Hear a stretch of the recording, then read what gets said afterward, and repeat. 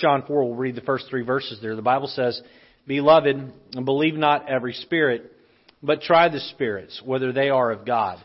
Because many false prophets are gone out into the world. Hereby know ye the Spirit of God. Every spirit that confesseth that Jesus Christ is come in the flesh is of God.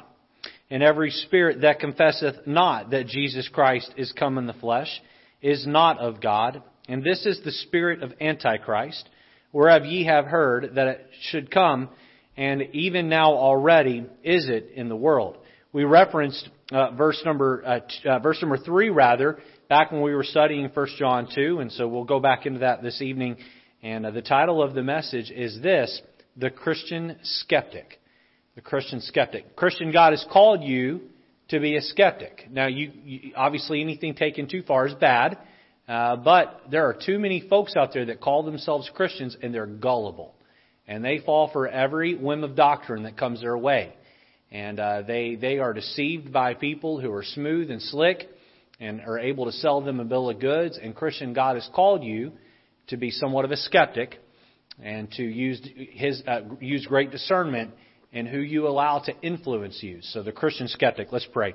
Lord, we pray you'd help us to understand the passage and, more importantly, the truths. We live in a day and age where getting our hands on preaching is easy. We can turn on the TV and find it. We can turn on the radio and find it.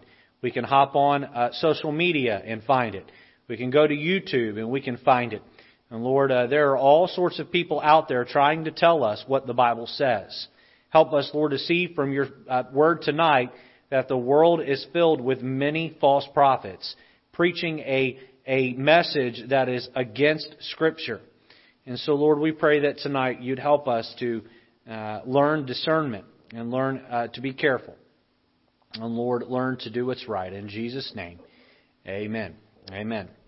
Well, if life teaches you anything after a while, it teaches you to be skeptical. And I believe that everybody on some level has learned to be a skeptic. But the better you are at determining a fraud, the more slick someone is, and they'll come along and come around, and everyone can be gotten by somebody. Let me say that again. Everyone can be gotten by somebody. If we're not walking with the Lord, if we're not putting on our spiritual armor, then someone can come along and can deceive us.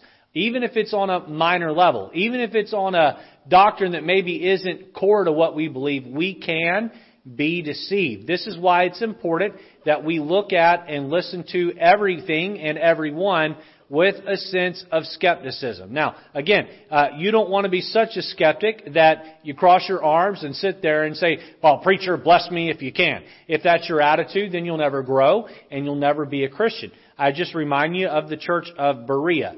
The Bible says that they searched the Scriptures daily. Why? They were cross-referencing Paul. They were making sure the message that the Apostle Paul preached was biblical. And I would tell you this evening that I, for sure, am no better than the Apostle Paul. He had a deep learning, a deep understanding of the gospel. And he was able to write eloquently in the book of Romans and several other New Testament books about salvation and many other doctrines. And if they held Paul's feet to the fire with the Bible, then I and no other preacher are any different. You ought to hold our feet to the fire. You ought to hold my feet to the fire. And so be somewhat of a skeptic. However, when a sermon is preached and you know that it is biblically sound, boy, open up your heart and let the Spirit of God challenge you and the way you live. We're going to jump in tonight and look at just a few truths about this idea of the Christian skeptic. Number one, notice the Christian's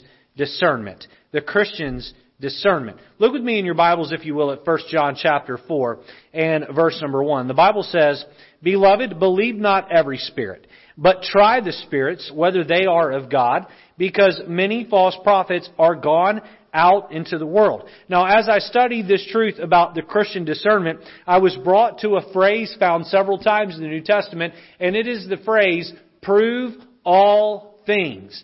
Prove all things. We're told in 1 Thessalonians 5 to prove all things, to hold fast to that which is good, to throw out the bad, and to hold on to the good. The modern day phrase would be, chew up the meat and spit out what? Spit out the bones. And so we're to prove all things. And here the Bible tells us we're to try the spirits. We're to put them to the test. That word spirit there refers to someone's breath. That word spirit involves someone's charisma, someone's influence. In fact, if you put your hand out in front of your mouth while you speak, what you'll feel is hot air hit your hand. That is your breath. That is your spirit. And there are spirits out there that are in line with the Bible and in line with God. You need to allow those spirits to influence you. There are spirits out there that are not in line with the Bible and do not please God. And then you have others that are a mix. Sometimes they're in line with God, and sometimes they're not. James chapter 1 verse 5 says this, if any of you lack wisdom, let him ask of God, that giveth to all men liberally, and upbraideth not, and it shall be given him. Now, when I'm studying for a sermon, I have the Bible, I read and study. I've shared this before, but if I'm going to preach through a passage like 1 John 4, I will read the first 3 verses 10 times. That's the first thing I do. I will read it at least 10 times, and then after that I begin to write down key words out of that. And what I'm doing while I'm reading those verses is I'm praying and saying, Lord, what is it you were trying to convey through the Apostle John to me? What is it that you want me to convey to your people? If I study a passage and maybe I'm stuck and I need some help, I will pull out some commentaries and men who I trust, who I believe are doctrinally lined up with me, and I'll lay out those commentaries in my office. And as I'm reading over those commentaries, here is my prayer. Lord, show me which of these commentaries comes the closest to your meaning. And there are times I'll read a man and his opinion on a passage, and I'll say, you know what, that just doesn't ring true. That just isn't quite right. I don't believe that's what the Spirit was trying to convey through this passage, and I'll set that to the side. And there are times where I'll sit in church and I'll listen to a sermon. Hey, I've even gone back and listened to myself preach and thought, I don't know that I even agree with that anymore. And so if you disagree with me, at times I disagree with me, so that's okay. But what am I getting at here? We need to ask God for wisdom so that we know how to discern. If you have your Bibles there, turn back over to 1 John 2.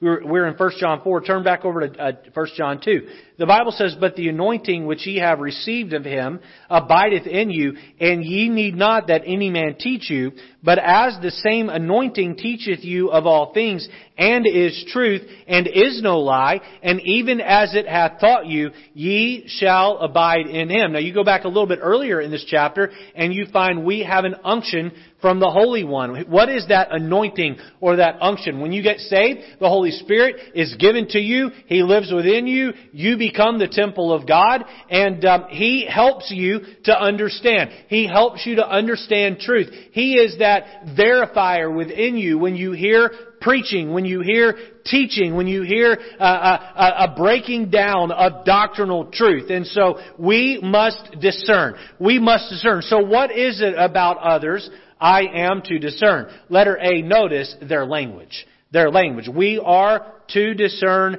their language. Now, let me just say, there are some really eloquent speakers out there. They can use their words to move your emotions.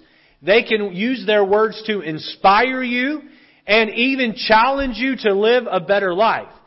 But just because someone makes you feel good does not mean they should earn the right to be your leader. Let me say that again. Just because someone makes you feel good inside, just because someone one time preached a sermon that grabbed you and shook you emotionally down to the core, does not mean that they have earned the right to be your leader. Now, I don't mean to compare the list of preachers I'm about to read off here. I don't mean to put them in the camp of Adolf Hitler, because I don't believe they belong in the camp of Adolf Hitler. But if you go back and you watch Adolf Hitler speak to the masses, what you'll find is a very charismatic man who who spoke with a lot of emotion, who spoke with a lot of eloquence, when he spoke, people were moved. People went to the death for that man. People committed atrocities on his behalf. Why? Because he was an eloquent speaker that was able to move people. I have stood in the back of this very auditorium and I have spoken to people who've attended this church, and they have mentioned somebody's name who is a false prophet. They have mentioned people who are good preachers or good public speakers and said, well, I really like this person and I really enjoy their speaking ability. And it is difficult to move someone away from someone they enjoy once they have an emotional connection with them. Please hear me. Just because someone is able to make an emotional connection with you does not give them the right to have a carte blanche, to be able to just give you every whim of doctrine that they desire. You need to guard your heart. The world is enamored with people like Joel Osteen, Joseph Prince, Andy Stanley, Creflo Dollar, and many, many from this Hillsong movement. Because they're able to inspire the heart with their preaching. Oftentimes, these men preach sermons that are out of balance biblically. Again, it's not so much what they say, it's what they won't say. It's what they won't say. What they preach oftentimes is right, but they're not giving you the whole counsel of God. Sometimes these men, and this is just a small sampling, these men are popular. But sometimes these men, they're just flat out wrong doctrinally. And we open up our hearts because one time they moved us. And we allow them to sway us doctrinally. Then there are other preachers, and I would put myself in this camp. There are other preachers out there who stumble over their words. They're not quite as attractive in their speaking ability. Maybe they don't have as much hair, and they're not as handsome as some of these guys. I look at people like Joel Osteen on TV. I don't know what he pays his stylist to get his hair to look that way. I don't know how much his suits cost. But the man clearly is taking God's money from God's people or money from people, and he is investing a lot into his appearance. And there's nothing wrong with making your appearance look good to a point. But there are people out there that maybe they don't look the part, and maybe they're not quite as elegant in their speaking ability. But you know what? They open up the Bible and they preach the truth. We should not concern ourselves with one's speaking ability, but rather the content of the sermon. How biblical is the message? As a boy, I loved eating at fancy restaurants. I didn't get to do it very often. I can probably count on one time how many times we went to a super, super expensive restaurant as a boy. Oftentimes when I'd go, it was with a friend and their parents were taking me out, right? But we'd go to some fancy restaurant and some chef would prepare a meal that I hope my mom was watching this morning. Mom, if you're watching now, please don't be offended, okay? And I didn't know my mom was watching this morning, so I'm glad I didn't say anything crazy. But the chef would prepare a meal well beyond my mother's abilities. Now, I believe my mom was a better cook than these people, but in that one area, that one dish, that one meal, that chef was an expert. And I would sit there and I would eat that meal and I would just let the juices from that food explode in my mouth and I would savor every bite. But you know what? It wasn't that chef that got me through week by week. It was my mother. It was my mother day after day, week after week, month after month, year after year that provided nutritious and delicious and consistent sustenance for me to eat, to keep me going. Now that has been passed on to my wife, and my wife does a fantastic job feeding me. Furthermore, my mother cooked for me with love. That chef that wasn't preparing a meal for me with love, maybe he loved my money and my wallet, but he didn't love me. He didn't love me. He loved the money he earned. My mother cooked those meals out of love for me. You can go turn on the TV and you can listen to some preacher that isn't me. I don't like being a TV preacher, unfortunately. Right now I am. But you can go find somebody who has a professional setup and has a national audience and preaches on TV to tens of thousands, if not hundreds of thousands of people. And he may be a better preacher than me. He may be a better preacher than anyone that attends this church. But my friend, I promise you, he doesn't love you as much as I do. I promise you that preacher doesn't care for you as much as I do. And you need to make sure you open up your heart and let the man of God who opens up the Scriptures every week and feeds you nutritious, spiritually balanced, and consistent meals, and give your heart to the preaching of God's Word from this pulpit right here. In a perfect world, you would find someone who is a great orator, who waxes eloquent, and proclaims the Bible accurately. But if you have to choose, then choose someone who proclaims the Bible accurately and not someone who is just a great public speaker. Christian discernment. What are we discerning? Well, we're discerning their language. Who are we giving influence to? Someone who preaches the Scriptures. Someone who preaches the truth. Letter B, we're discerning their lifestyle. Their lifestyle. 1 John chapter 7 verse 24, Jesus said this. He said, "Judge not according to the appearance, but judge righteous judgments." Judge not according to the appearance. You see, the Pharisees talked a good game. The Pharisees told others the right way to live. The Pharisees looked the part outwardly. It was not the language of the Pharisees that was the problem. It was their lifestyle that was the problem. The Pharisees worshipped religion and lacked relationship. They majored on minors. They cared more about popularity with man than pleasing the master. A lot of folks can talk the talk, but they fail in walking the walk. This is why Jesus commanded that we not just be hearers of the Word, but what? But doers of the Word. Doers of the Word. Why? Unless we deceive our own selves and the truth be not in us. If you hear the Word, but you don't do the Word, then you give yourself the deceptive premise that I'm doing right. This is a problem in America, and I believe this is part of the reason why God is rattling our cage right here. Our churches are filled with people that are self-righteous because they listen to truth, but they don't live truth. They know the language of truth, but they're not living a lifestyle of truth. And my friend, if you're not going to live the truth, then you're not worthy of it. The calling of a minister is the gospel of Christ. Not just in his language, but in his lifestyle. If a preacher talks about the gospel, but cannot share the gospel or does not share the gospel with the world around him, then he does not deserve your influence.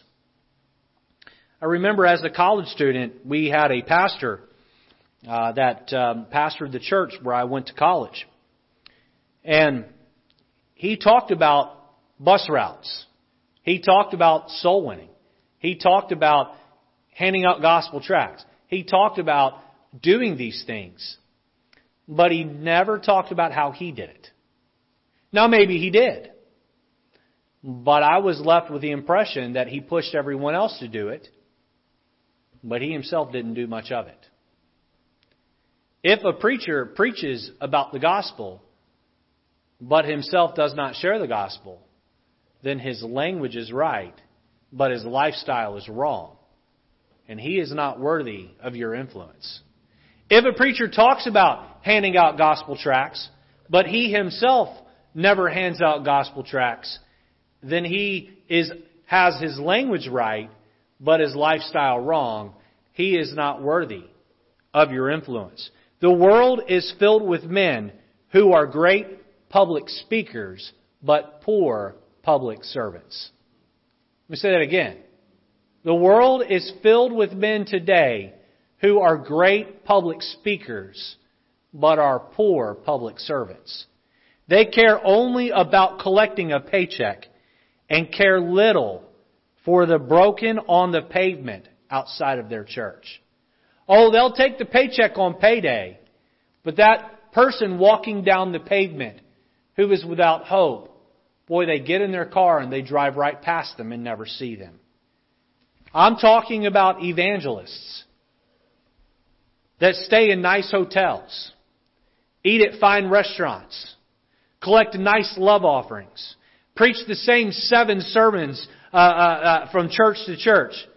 But these men have no interest in soul winning.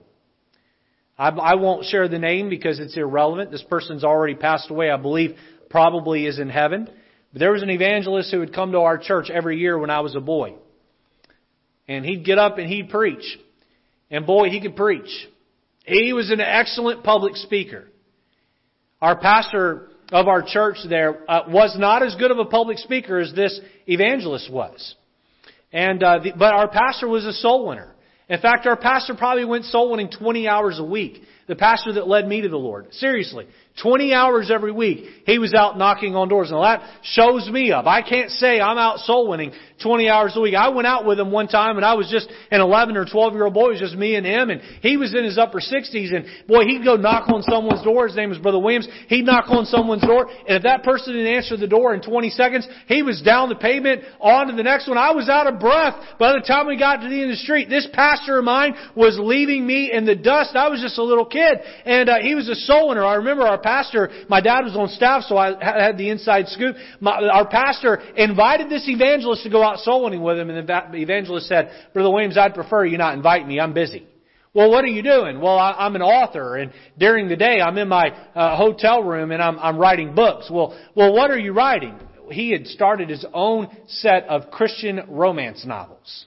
Christian romance novels. The man had no time to go soul winning, but he had time to write books that he pushed and sold from his book table in the lobby. And America is filled, and I'm speaking even within the Baptist movement. And I won't linger here because I don't know how relevant it is to the audience this evening, but America is filled with Baptist evangelists who look suave, who preach sharp, who go out and eat at nice restaurants and stay in nice hotels and collect a large paycheck on a circuit each year, but they have no interest in doing the work of an evangelist. My friend, these folks do not deserve your influence. And as your pastor, I commit to protect this pulpit from people like that. Pastors who preach 3 sermons and then find ways to avoid their responsibility to counsel the broken and witness to the lost. These pastors are not deserving of your influence. They're preachers and not pastors. And my friend, God has called pastors to lead churches, not just preachers. You are to be careful who you allow to influence you. Number 1, we see the Christian's discernment. Number 2, notice Satan's deceivers. Satan's deceivers. Go back with me in 1 John chapter 4 and look at verse 1. Beloved, believe not every spirit, but try the spirits whether they are of God, because many false prophets are gone into the world. Hereby know ye the Spirit of God. Every spirit that confesseth that Jesus Christ is come in the flesh is of God. Pay attention to verse 3. And every spirit that confesseth not that Jesus Christ is come in the flesh is not of God. And this is the spirit of Antichrist, whereof ye have heard that it should come, and even now already is in the world. Notice letter A, an abundance of deceivers. An abundance of deceivers. Look back at verse 1. Beloved, believe not every spirit, but try the spirits whether they are of God. Why? Because many false prophets are gone out into the world. Many false prophets. Now remember, this was written 40 or 50 years after the ascension of Christ into heaven. Some 1950 years later, 1930 years later, how much more true is this today? Some preachers have the right message, but they have the wrong motive. Others have the right motive, but they have the wrong message. What do I mean? I don't believe every false prophet in the world today gets up and intends to be deceiving. They themselves have been deceived by the father of lies. And they get up and they proclaim a message that is false. There are priests all over this country today in Catholic churches that got up and they held a digital mass, a live stream mass. I don't believe every one of those men today got up in front of a camera and went through all of the rituals of being a priest in an attempt to deceive people. I think most of them are well intended. Their motives are right. But you know what? Their message is wrong. Their message is wrong. Why? They have been deceived, and now they're deceiving others. Other people, their message is right, but their motive is wrong. They have the right message, but they're preaching it with the wrong spirit. They're preaching it for their own personal gain. Satan uses sincere people all the time. And the wrong message that leads people astray. Why? Because Satan is a liar. Satan is a deceiver. Satan is a murderer. And he will do whatever it takes to oppose God in His salvation plan. One tactic that Satan uses is to draw people to a personality. Cults are started this way.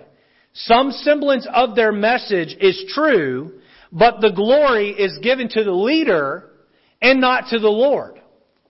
Back to my college days, I can remember going into the dorms and people saying things like, preacher said, and that's what they called the pastor there. They called him preacher.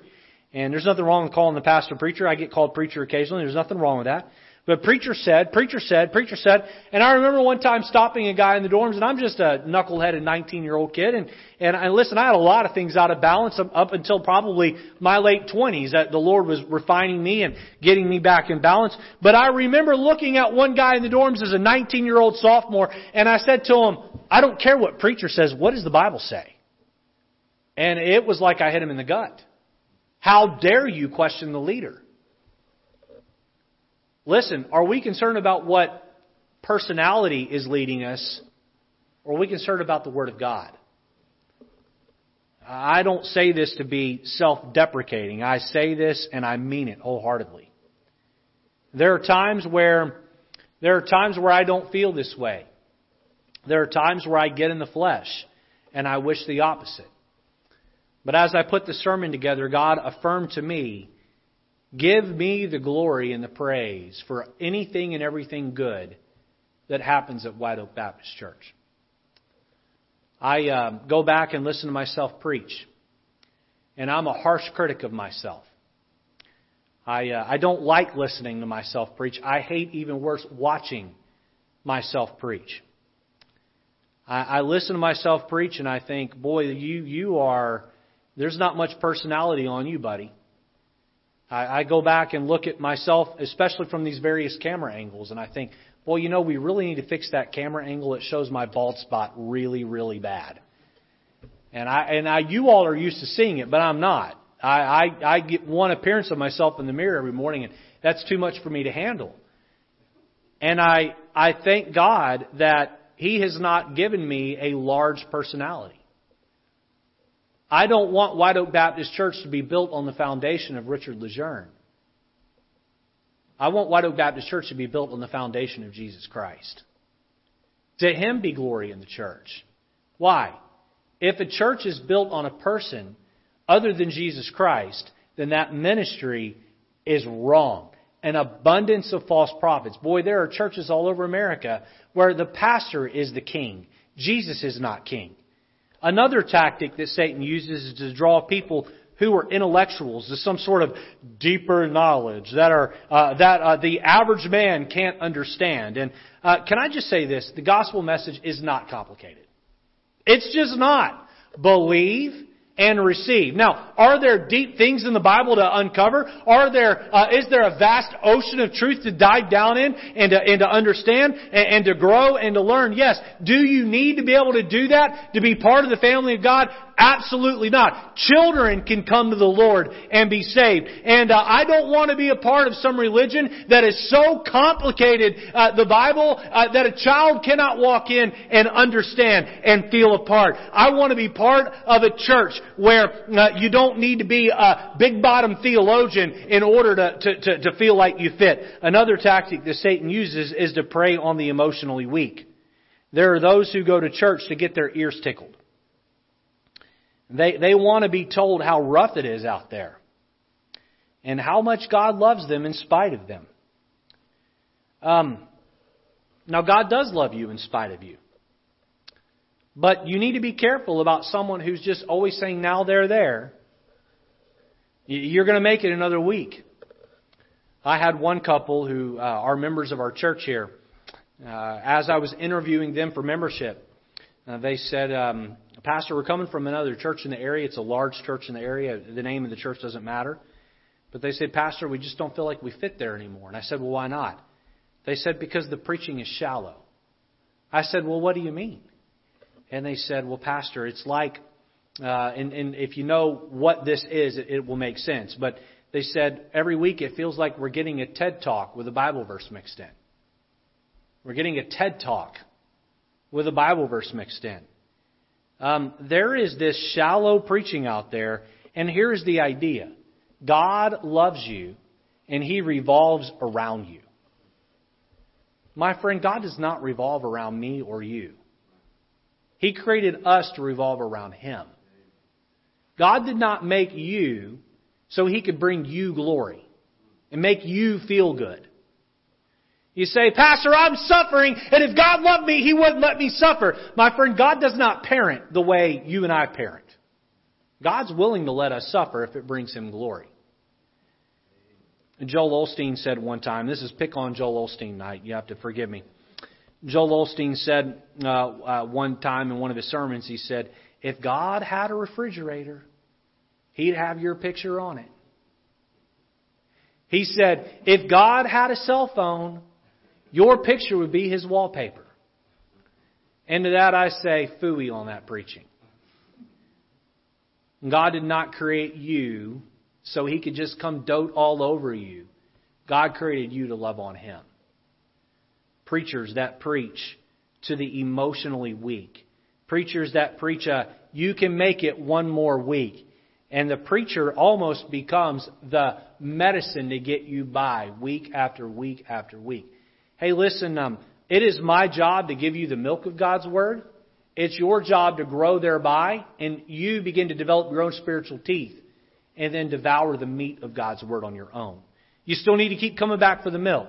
But my friend, the goal is not to have me coddle you for the next 30 years. The goal is for me to help you grow through the preaching of God's Word, and then you begin to grow on your own. Letter B.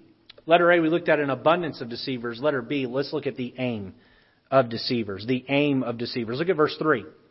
And every spirit that confesseth not that Jesus Christ is come in the flesh is not of God. And this is the spirit of Antichrist, whereof ye have heard that it should come, and even now already is it in the world. What is the aim of a deceiver?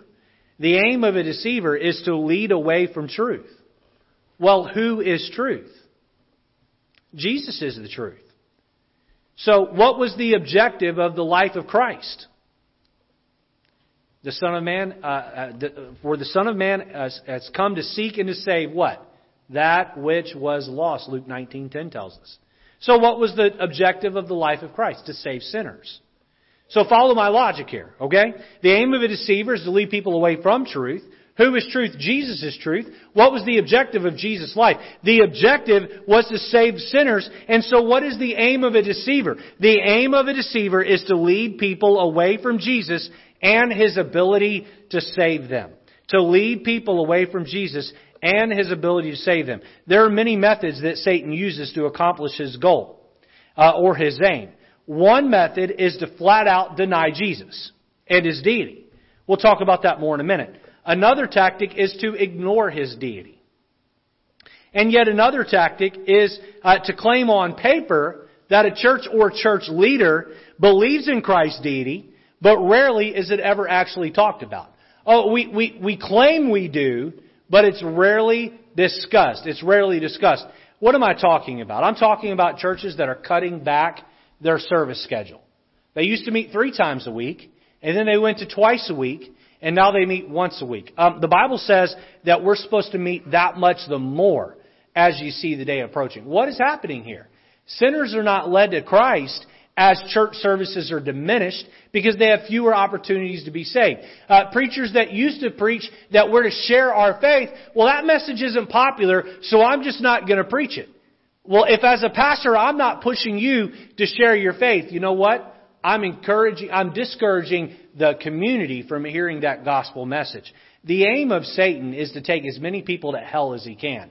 Make no excuse about it. He hates God. He hates Jesus. He hates that He rose from the dead. He hates that He's going to live forevermore. He hates that He wants to save sinners. And He's going to do everything He can to take as many people to hell as possible. Let's finish the sermon with a doctrinal lesson if we can. I think this will really be an encouragement to you and help ground you in your faith. Number 3, notice Christ's deity. Christ's deity. Go back to verse 2.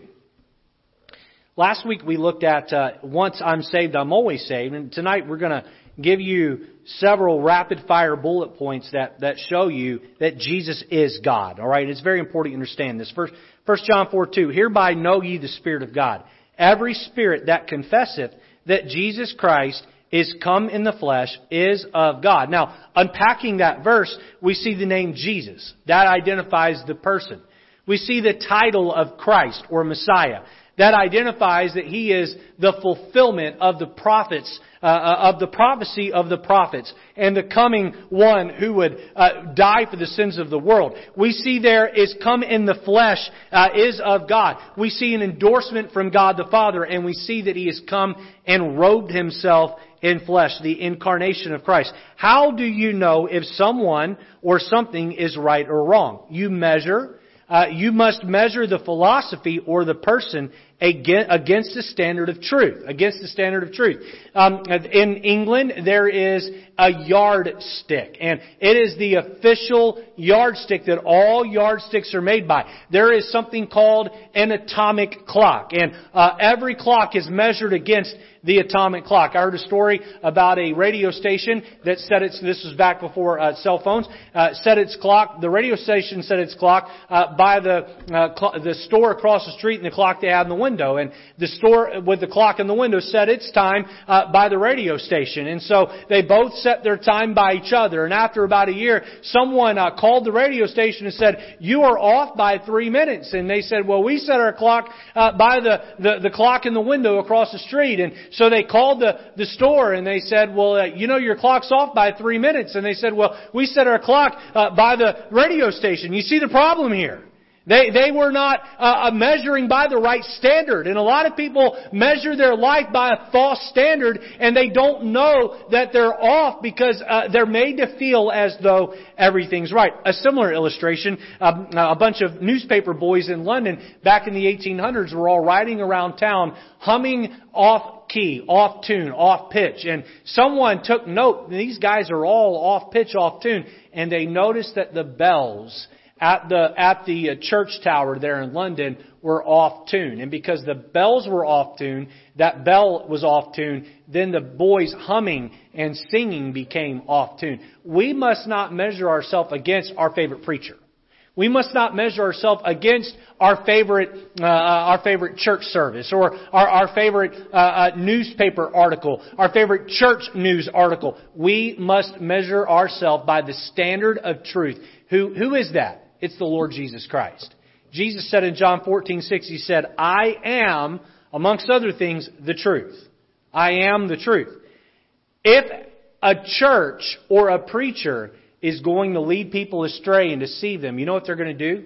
They're going to reach into the person of Jesus Christ, and they're going to mess up the doctrine of Jesus. If you want to know if a denomination has it right, look at their doctrine of Christ. That's the first thing Satan goes for to mess up. Now, you've heard the illustration about the banker. I've used it here. I'm sure you've probably heard it from Pastor Peslak and Pastor Brown. I think every preacher that's preached has used the illustration. But you don't know a counterfeit by studying all the counterfeits. You know a counterfeit by studying the real thing. We need to study the real thing. So let me give you who Jesus is from Scripture, okay? These are going to be rapid fire. I'll limit my comments. Jesus is eternal. Jesus is eternal. John chapter 8 verse 58 says this, Jesus saith unto them, "Verily, verily, I say unto you, before Abraham was, I am." You know what that means? He's always existed. Jesus is eternal. Here's another one. Jesus was born from a virgin's womb. Matthew chapter 1, 18 through 25, the verses should come up on your screen there. Now the birth of Jesus Christ was on this wise, when as his mother Mary was espoused to Joseph, before they came together, she was found with child of the Holy Ghost. Then Joseph, her husband, being a just man, and not willing to make her a public example, was minded to put her away privily. But while he thought on these things, behold, the angel of the Lord appeared unto him in a dream, saying, Joseph, thou son of David, fear not to take unto thee Mary, thy wife, for that which is conceived in her is of the Holy Ghost, and she shall bring forth a son, and thou shalt call his name Jesus, for he shall save his people from their sins. Now all this was done that it might be fulfilled, which was spoken of the Lord by the prophet, saying, this is a quote from Isaiah 7:14, Behold, a virgin shall be with child, and shall bring forth a son, and they shall call his name Emmanuel, which being interpreted is God with us. Then Joseph, being raised from his sleep, did as the angel of the Lord had bidden him, and took unto him his wife, and knew her not, till she had brought forth her firstborn son, and he called his name Jesus. Listen, the virgin birth matters. Don't ever let anybody tell you otherwise. Andy Stanley was interviewed a couple of years ago, and he was asked this question, was Jesus virgin born? And you know what he said? He said it doesn't matter. He said it doesn't matter. Now, I know Andy Stanley has a large following. And I know a lot of what Andy Stanley says is enjoyable to listen to. But if Andy Stanley doesn't believe in the virgin birth of Christ, then Andy Stanley's a heretic. My friend, it matters that Jesus was not born, that Jesus was born through a virgin's womb. It matters. Because if Mary wasn't a virgin, then Jesus could not be the Son of God. Jesus was not born with sinful, man-made blood. Jesus was born with divine blood flowing through His veins. You be careful. You be careful. If Satan is going to deceive, he deceives small. He deceives little. He's subtle. He'll change the doctrine of Christ. Here's another one. Jesus was tempted, but never sinned. Jesus was tempted, but never sinned. Hebrews 4:15, for we have an high priest which cannot be touched with the feeling of our infirmities, speaking of Jesus, but was in all points tempted like as we are, yet without sin. So Jesus was tempted to sin, but He never gave in. He never sinned. He was perfect. Jesus was 100% man and at the same time 100% God. John 1:1-3 says, in the beginning was the Word, and the Word was with God, and the Word was God. The same was in the beginning with God. All things were made by Him, and without Him was not anything made that was made. Verse 14 of that same chapter says, and the Word was made flesh, and dwelt among us, and we beheld His glory, the glory as of the only begotten of the Father, full of grace and truth. Here's another one. Jesus is the only begotten of the Father. John 3:16, for God so loved the world that He gave His only begotten Son. Now be careful there, because if you don't have a King James Bible, you don't have the King James Version of the Bible, oftentimes in a lot of versions they will remove the word begotten. And that makes this a false doctrine. We know there are other sons of God found in Scripture. In fact, John 1:12 tells us that if you believe, you are a son of God. Jesus was a son of God, but Jesus wasn't just any son of God. He was the only begotten Son. He was the only beloved Son of God. Jesus' death was voluntary. He didn't just die because he was forced into it. John 10:17-18, therefore doth my Father love me, because I lay down my life that I may take it again. No man taketh it from me, but I lay it down of myself. I have power to lay it down, and I have power to take it again. This commandment have I received of my Father. Not only was Jesus' death voluntary, Jesus' death was vicarious. What does that mean? That means it was our substitute. Romans 5:8. But God commendeth His love toward us, in that while we were yet sinners, Christ died for us. 2 Corinthians 5:21, for He, God, hath made Him, Jesus, to be sin for us, who knew no sin, that we might be made the righteousness of God in Him. Not only was Jesus' death vicarious, Jesus' blood has power over sin and is essential to salvation. 1 John chapter 1:7, but if we walk in the light, as He is in the light, we have fellowship one with another, and the blood of Jesus Christ, His Son, cleanseth us from all sin. The blood of Christ matters. I believe Mr. MacArthur has recanted this statement, but back in the 80s and 90s he claimed that the blood of Jesus did not matter. I believe he's changed that. But at one point he claimed that. And I have to say, the blood of Jesus does matter. And the blood of Jesus is important. And the blood of Jesus is the only thing that can absolve sin off our record, that can blot out our sin. Don't ever let anyone discount the doctrine of the blood of Christ. By the way, a lot of Protestant churches, Methodist churches, Presbyterian churches, they are taking out hymnals that deal with the blood of Jesus. Not only was Jesus' death voluntary and vicarious, His resurrection was victorious. Matthew 28 verse 6 says, He is not here, for He is risen as He said. Come see the place where the Lord lay. My friend, Jesus did not just swoon. Jesus died. And after He died, He took up His own life. He rose again from the dead. He is alive forevermore. His resurrection was victorious. And Jesus' reign is majestic. Philippians chapter 2, 9 through 11. Wherefore God also hath highly exalted Him, and given Him a name which is above every name, that at the name of Jesus every knee shall bow, of things in heaven and things in earth and things under the earth, and that every tongue shall confess that Jesus Christ is Lord, to the glory of the Father. And one more here. Jesus offers salvation to everyone. Now I included this one here at the end for our Calvinist friends. There are those who claim that Jesus did not die for everyone and that only the elect get to be saved. Let me just read for you 2 Peter 3:9. The Lord is not slack, and that word Lord there, it means Jesus. Jesus is not slack concerning His promise, as some men count slackness, but is long-suffering to usward. Listen to the all-encompassing words used in the rest of this verse. Not willing that any should perish, but that all should come to repentance. Jesus Christ wants to save everyone. How do you know if someone is the real deal? Christian, God's called you to be a skeptic. How do you know if they've gotten it right? Well, are they preaching Jesus Christ crucified, risen from the dead? Are they preaching that Jesus Christ is God? Are they preaching the whole counsel of the Word of God? Are they preaching not only what makes you feel good, but at times what steps on your toes and hurts? Are they not only exhorting you, but at times rebuking you? Does their lifestyle, for the most part, back up the language? Are they living a lifestyle of the gospel of Christ? Are they following in the example that Christ set? Boy, let these people influence you. Surround yourself with preaching from these people. The message tonight is not about me, it's about the Lord Jesus Christ. But I do want to make this commitment to White Oak Baptist Church. And I believe I speak on behalf of Pastor Morales, our associate pastor as well. We are not only committed to preaching the Bible, we are committed to doing our best to living the Bible. Are we perfect at it? No. Oh no. Boy, we're weak. We're human. We make mistakes. We sin. I believe we probably both sin on a daily basis. I can't speak for him. I can speak for myself. But we are doing our very best to lift up Christ and Him crucified, Him risen from the dead. We're doing our best to share this Christ with the world. Boy, don't be attracted to some preacher that makes you feel good. Don't be attracted to some preacher that has a large audience and speaks eloquently, but lacks scriptural teaching. Don't be attracted to some preacher who looks better than I do.